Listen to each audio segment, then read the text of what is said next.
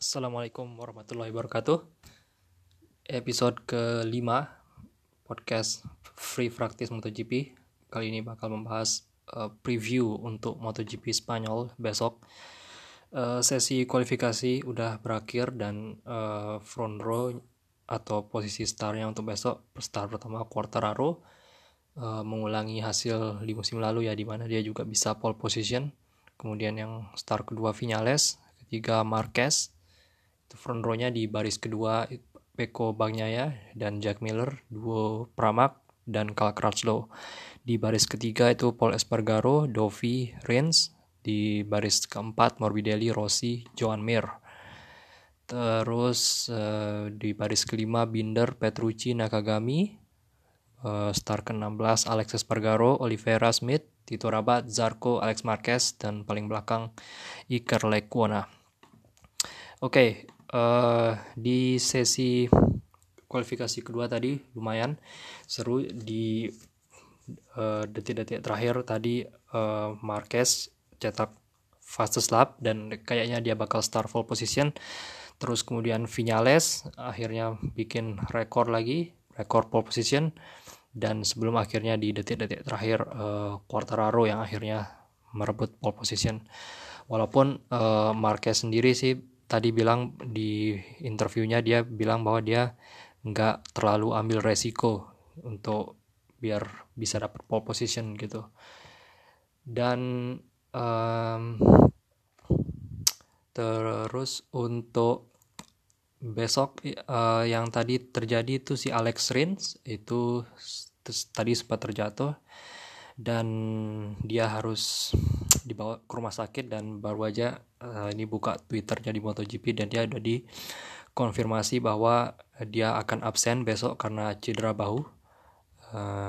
Belum tahu ya berapa lama dia bakal absen, apakah akan sampai race di minggu depan yang di Jerez lagi, nggak tahu juga. Tapi yang jelas untuk besok ini udah dikonfirmasi bahwa Rins nggak akan balapan untuk besok. Dan tadi juga sebenarnya Dovi juga sempat jatuh, cuman itu jatuhnya nggak terlalu berbahaya lah seperti jatuhnya Rins. Dan Jack Miller juga tadi yang terjatuh, padahal dia di posisi hot lap gitu. Jadi dalam dia bisa aja improve lap time-nya dan mungkin aja start di posisi yang lebih baik, tapi dia akhirnya harus puas start dari posisi kelima.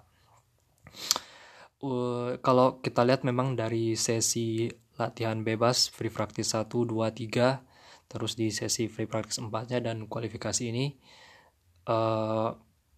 Quartararo itu lumayan mendominasi ya. Quartararo dan Marquez dua rider yang memang konsisten berada di papan atas. Cuman memang untuk race besok saya unggulkan Marquez ya untuk menang. Tentu saja karena dia dalam 2 tahun terakhir dia menang di Jerez, dan kita tahulah Marquez hampir di semua sirkuit di Spanyol, ya sebenarnya hampir di semua sirkuit sih, tapi Marquez itu selalu kuat gitu di mana-mana gitu sebenarnya, terutama di sirkuit-sirkuit di Spanyol ini gitu. Jadi yang pasti Marquez bakal menjadi yang saya favoritkan atau yang saya jagokan untuk menang besok lah. Kalau kita lihat di hasil dari free practice 4 ya, yang sebenarnya hasil dari free practice 4 ini bisa jadi gambaran tentang seperti apa race-nya besok gitu, karena lap time di di free practice 4 ini biasanya nggak akan terlalu jauh beda dengan lap time-nya yang di race besok gitu. Di free practice 4 itu kan yang 3 besarnya itu Marquez, Viñales, dan kemudian Joan Mir. Dan jaraknya Marquez sama Viñales di free practice 4 tuh cuma beda 0,001 detik gitu, bener-bener tipis banget gitu. Jadi prediksi saya besok Marquez dan Viñales bakal bersaing ketat untuk 1-2. Tapi saya masih sedikit unggulkan Marquez untuk bisa menang di sini, karena dia udah pernah menang di sini total 3 kali, dan 2 tahun di MotoGP ya 3 kali menang, dan 2 tahun terakhir dia yang menjadi pemenang di sini. Viñales sendiri kalau kita lihat di musim lalu dia finish ketiga, itu podium pertama dia di Jerez ya, dan podium pertama dia di musim lalu. Tapi memang tetap Marquez yang saya unggulkan untuk bakal menang besok gitu.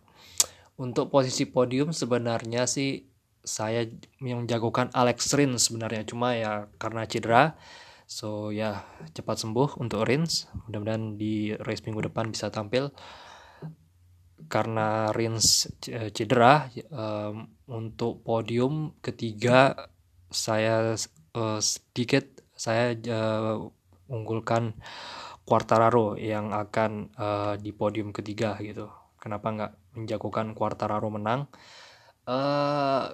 Kalau kita lihat memang di musim lalu Quartararo dia juga pole position di Jerez, terus pas dia posisi leading ya, apa di posisi berapa gitu, pokoknya dia di awal-awal di posisi depan lah gitu di musim lalu. Dia tuh engine-nya kan bermasalah gitu sehingga akhirnya dia gagal finish. Tapi meskipun begitu, seperti yang kita tahu, Quartararo ini memang rajanya untuk single lap lah gitu. Untuk sesi praktis kualifikasi itu, untuk single lap itu dia benar-benar jago, rajanya lah gitu.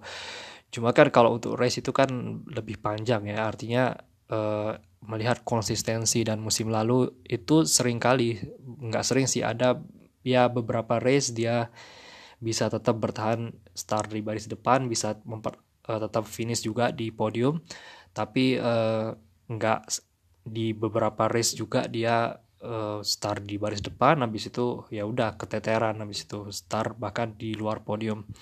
Jadi tapi dengan absennya Rins, Quartararo saya jagokan di posisi ketiga untuk bisa podium.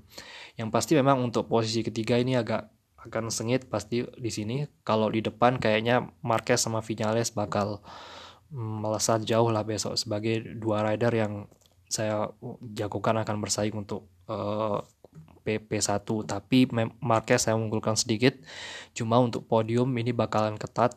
Quartararo bakal di situ. Terus duo Pramac, Bagnaia dan Miller juga, mereka punya pace yang bagus dari sesi praktis dan start 45. Crutchlow juga yang lumayan dominan di praktis, beberapa kali selalu di top 5, top 6, lumayan bagus.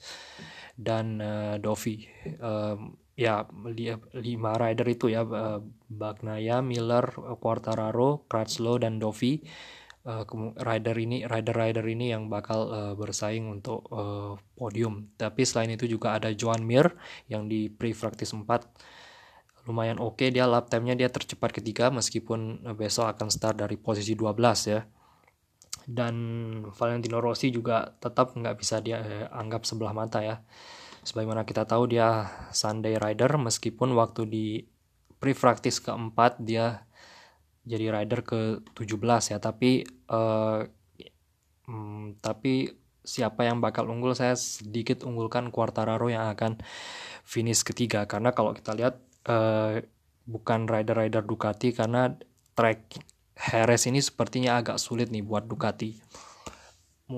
Dalam berapa tahun terakhir Ducati, dalam 10 tahun terakhir ya, Ducati itu cuma 2 kali podium di Jerez, itu di 2011 oleh Nick Hayden.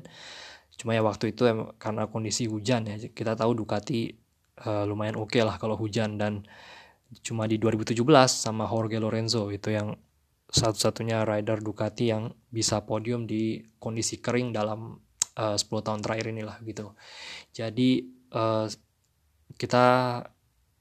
saya nggak terlalu mengunggulkan Ducati nih di Jerez ini, tapi kita lihat aja besok.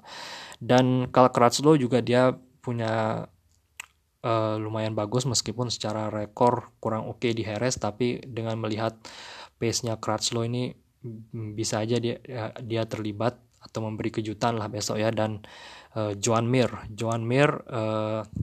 salah satu rider yang juga saya prediksi bakal jadi kuda hitam, bukan hanya di Jerez tapi sepanjang musim bakal jadi rider yang bisa ngacak-ngacak barisan depan.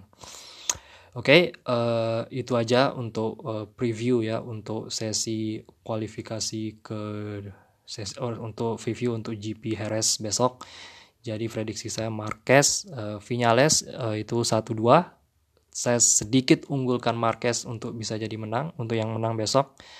Terus untuk podium Quartararo, tapi akan banyak persaingan lah besok dengan rider-rider lain dari para rider Ducati, Crutchlow dan Joan Mir.